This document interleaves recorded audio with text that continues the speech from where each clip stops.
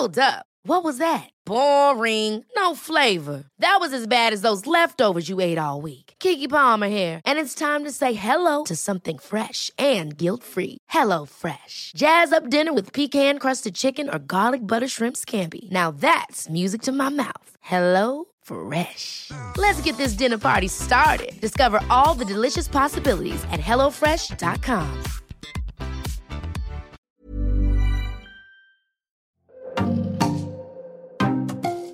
Hi everyone, my name's Yomi Adegoke. And I'm Elizabeth Ube-Benene. And welcome to our podcast. So we're doing something a little bit different. Welcome to our How We Wrote the Book mini-sode series, where we will sort of talk about how Slay in Your Lane, our best-selling Black Girl Bible, came to life and sort of the steps along the way, basically, the ugly bits that we don't boast about on panels. So... No, because we get loads of questions all the time. So, yeah, it'd be good to give you guys a breakdown. Let's get into it. So... I think we should start with the inspiration and the idea, which Elizabeth definitely is your sort of bag in terms of how this idea came about. So, yeah, how did you sort of get inspired to come up with the idea of Slay in Your Lane as a book? Thanks, Yomi. Very Blue Peter. Very, very Blue Peter. There you go. Yeah. So the first section that we're going to be talking around is Inception.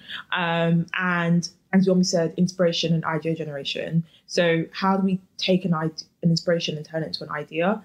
And I think the story goes, I was, working in the city, in 2015. I just graduated. I was, my first proper job. And I think what's really interesting about ideas is there is no single moment. I think that's sometimes the misconception that you have like one single moment where you have that eureka, like, aha moment. But I think there are for me anyway, there were various moments that led up to the point where I called Yomi and I was like, Yomi, can you write this book for me, essentially? So one of the moments was definitely being in that environment in the office and kind of, being the only Black girl in the marketing team and wondering if I would, thrive in this environment. And then that led me to read books such as Lean In by Sheryl Sandberg. But that wasn't enough. So I also went to loads of different events in the city, loads of networking, meeting other young people. And that moment, there was a level of inspiration as well as exasperation. So my experiences I was feeling in the office, but also a level of optimism that I felt when I would go to different events and meet very ambitious young Black women. So those two things were definitely led me to that, that inspiration moment when I called up Yomi. And I think there's such a misconception with, ideas is it has to come from, that one single moment. So once you kind of have, a few different types of moments where you're like, okay, how this things keep coming up, turn it into idea is the next step. And I was going to say something actually as well. I went to a talk years ago and this guy was giving the talk. I forgot his name. And I remember I took a picture of it and I've had it for 5 years now. And it was talking about idea generation and having inspiration.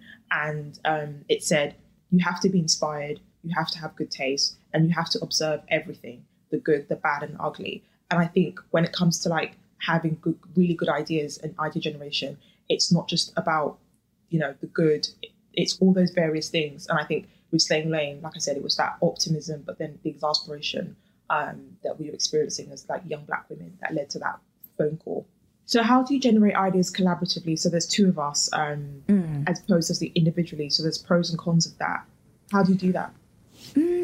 I'd say that we're lucky that we tend to definitely share, I guess, an outlook on how we want things to, come out. I guess the end point and the vision we definitely share, but we definitely have different methods of sort of getting there. So I think a lot of the time, correct me if I'm wrong, I think we generate ideas individually, and then we kind of come to each other with ideas, and then we kind of have a little chat about oh yeah, I was thinking this, and then it builds on from that one person's sort of starting point. So with Slaying Your Lane, it was your idea, and then we sort of came together and like built it up together in like various different ways. And I think from even the smallest kind of things, such as, you know, Slaying Your Lane, the Black Girl Bible, that was like very much a group effort. So I think the way that we kind of like generate ideas is often we have our own separate ideas, but when we come together, we're able to make something much bigger and much more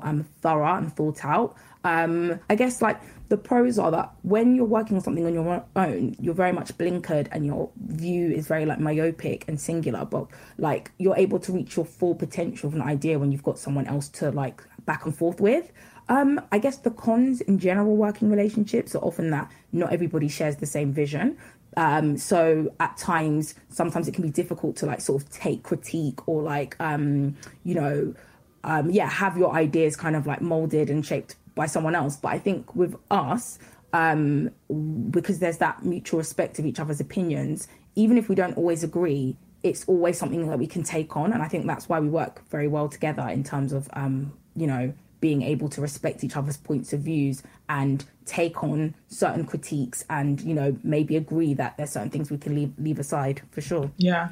And like you said around choosing the title, it's definitely a collaborative effort when there's two people, because you both have to be very much like in tune with what the book is going to be. Does the title come before or after writing the book? I would say you should have a working title. So you should know exactly what you'd want to call the book. It doesn't have to always end up as that final title. So with us, we knew what the main title was going to be, like straight off, like 2 weeks after we came up with the idea. So that was the running thread throughout. And the subtitle came just a little bit later on, once we'd done more research and everything like that. So I think if you're going to go to a publisher, you should definitely have a working title. They may want to kind of, have an input, or you may change your mind as the book develops, but it's always important to have that title, because it has to kind of like sit somewhere in what you're trying to do. So when I spoke to you about Slaying Your Lane, before it was even called Slaying Your Lane, how did you know it was a good idea? So I came to you with just saying someone should write this book because I feel like it's a good idea. But I think a lot of the time people have loads of different ideas and they don't know, especially when it comes to books, they don't know if it's you've hit a gold mine. Or something that's going to resonate with someone else. So when I spoke to you that day in March 2015, how did you know as a writer and it was going to be a great idea? That's a really good question. I think first of all is that you know me anyway, even when it comes to like writing pieces for my work, like I like to look in the gaps of things, and I like to look at like grey areas and things that aren't necessarily like being done already. And when you said this is what this was the idea that you had, I remember thinking like it's hiding in plain sight.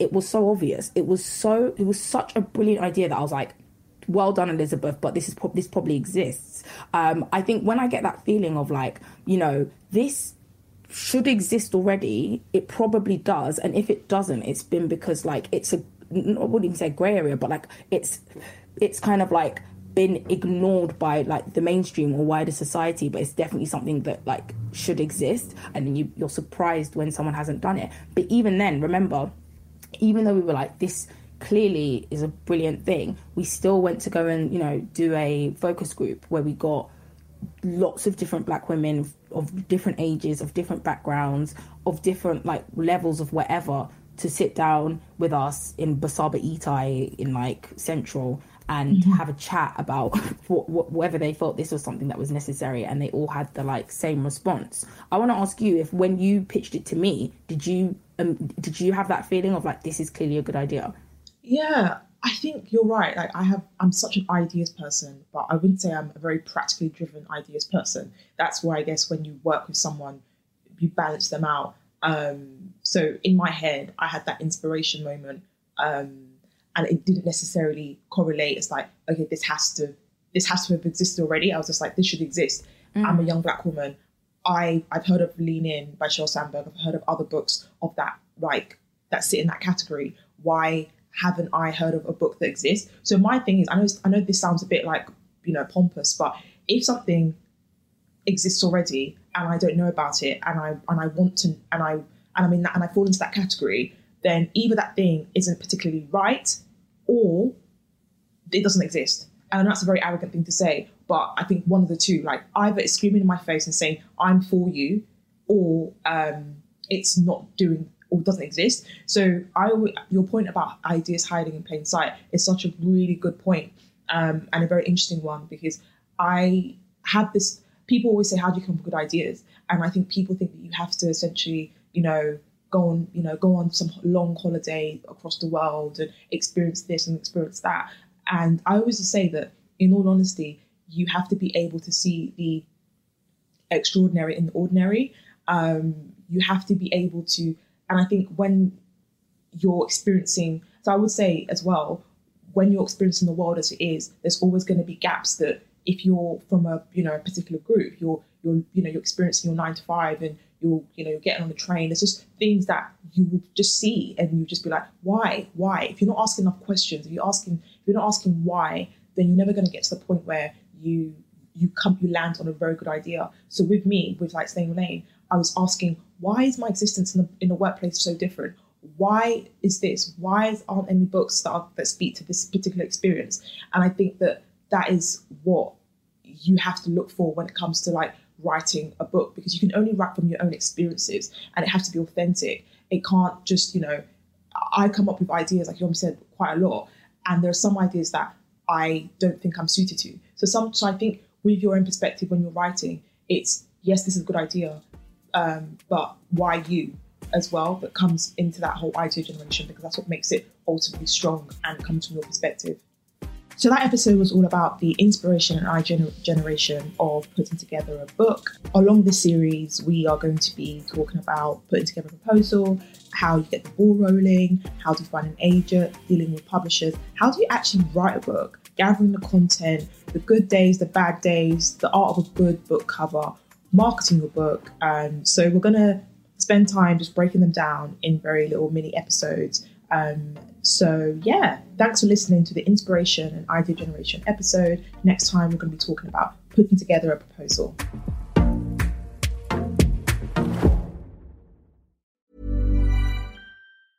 Ever catch yourself eating the same flavorless dinner 3 days in a row?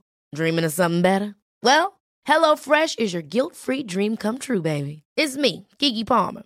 Let's wake up those taste buds with hot, juicy pecan-crusted chicken or garlic butter shrimp scampi. Hello Fresh. Stop dreaming of all the delicious possibilities and dig in at HelloFresh.com. Let's get this dinner party started.